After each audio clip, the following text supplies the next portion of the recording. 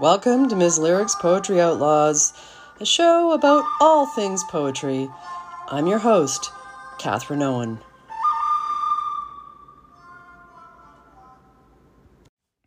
Good morning, Outlaws. It's Friday. It's cloudy. I'm still going to sit outside afterwards, of course, and work on handwriting a prose review, because prose reviews pay, albeit a pittance. And also, prose writers are often more grateful than poets. Alas, we poets are awfully sensitive. I get that. But also, blah-de-blah, it's about the craft.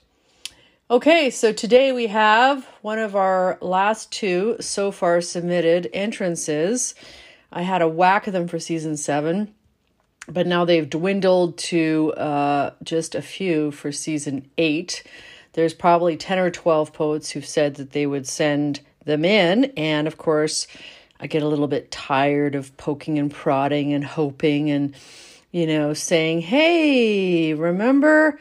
So I'm just going to let that go for now. I'm letting a lot of things go for now because, wow, sometimes it just seems you spend half your life doing things for free that don't even yield results. So on that note, today we have George Murray from Newfoundland, St. John's. And I met George back in 2009 when I was on my Cross Canada Frenzy tour. And we read together at the Ship Pub. There's the Ship Inn. Fantastic place to read. You get to be served your booze by William Bonney. Billy Bonney. One of my fave bartenders ever. And there's usually a decent turnout. I remember that particular tour that I sold 12 copies of my book, which was unheard of for me.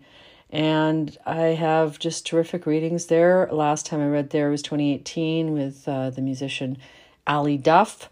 But yeah, George read from his aphorisms with me in 2009, and then he took me out for clam chowder and walked me back to where I was staying at Janet Heron's. I remember it was windy and rainy and very memorable.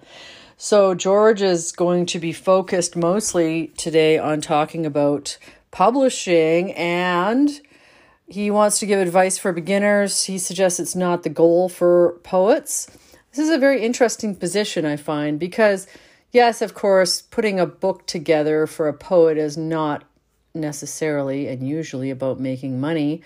And if you're not an academic and you don't have to do the publish or perish, well, you don't have that requirement either. But for me, always putting a book together has been about the culmination of a vision, a project, a period of years where I've been focused intently on one research obsession or muse, and so forth. And then when you get the book out, of course, because this is the way the system is structured, then you get to read and you get to go on tour and you get to have invites. Whereas if you don't put out a book, well, you're just forgotten about. And that is an unfortunate cycle, I suppose, which is why it's so interesting. Kevin Spence, for instance, going on the road with his chapbooks. And I personally think that we should just go on the road as poets like, Bliss Carman and E. Pauline Johnson, Teka and Wake used to do, and just recite other people's poems and our own poems and celebrate the orality of poetry, because that is its core. So George says the moment of creation is with craft and orality. He would take back half of what he's published and wait longer, and now he looks at poems as time capsules. So yeah, I agree. You don't want to have as much regret as possible. I personally don't tend to look back at books I've published very much. Occasionally I'll do an overview reading, but mostly I just let it be in its own temporality and see it as a process of evolution or tangents or variations. But of course, you want to spend as much time editing your work as possible before publishing it. And, our publishing system is so incredibly slow that there's no excuse for not doing this because, you might have, for instance, Riven I finished in 2014 and it came out in 2020. So I had a good chunk of time to immerse myself in those pieces and make them as perfect as they could be. George is fortunate. He says he gets requests now for poems to be published. Doesn't happen too often to me. He says, make your work that of art, not of notoriety. Yes, I mean, I don't fall into that camp either. I don't think, though I'm sure some people think of me as semi-notorious, but I don't think of my poetry that way at all. And he ends up by reading a poem called Flute Lesson about poets, and he thanks the Miss, which I'm presuming is Ms. Lyrics. So, thank you, George, and please, Outlaws, enjoy An Entrances with George Murray.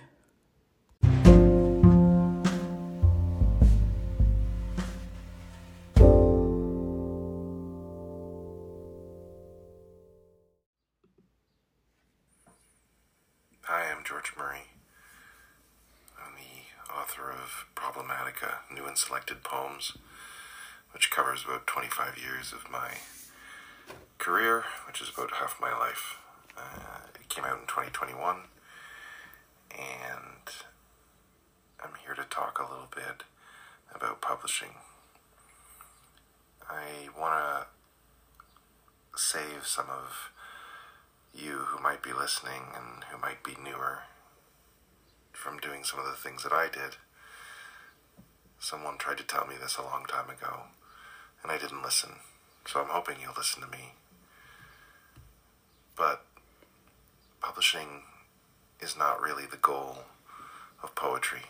It's the goal of other kinds of literary arts where you can possibly make some money and possibly get some notoriety in such a way that you can make a career. Unless you're an academic poet, somebody who has a terminal degree, who's decided they wanted to become a poetry professor, publishing really isn't your goal. Your goal is to experience whatever artistic moment you originally experienced that allowed you to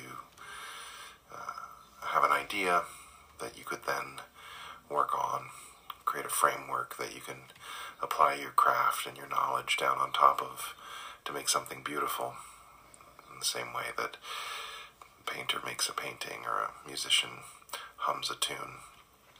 That moment of creation should be your real goal, and then subsequently follow that up with judicious application of craft and listen to yourself speak the poem, read it in your head, find a way to engage with it as somebody who is coming to it for the first time.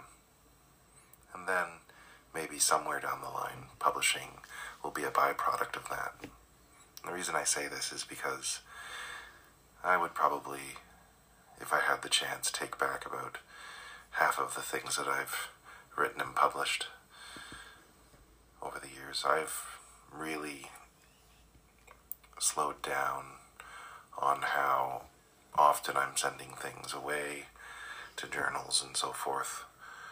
It felt very exciting at first, and it felt very urgent to get my name out there and create some sort of, I don't know what, career, some kind of feeling of other people noticing that I was alive.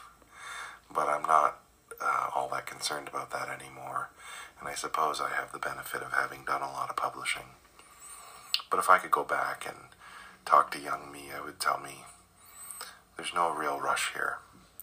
Those kinds of things will come with time. And if you don't let time intervene between the finishing of a poem and the publication of it, it's very likely that you'll miss something that you will regret later. Later you, older you, will look back on younger you and have to shake their head and think, my goodness, what was I thinking?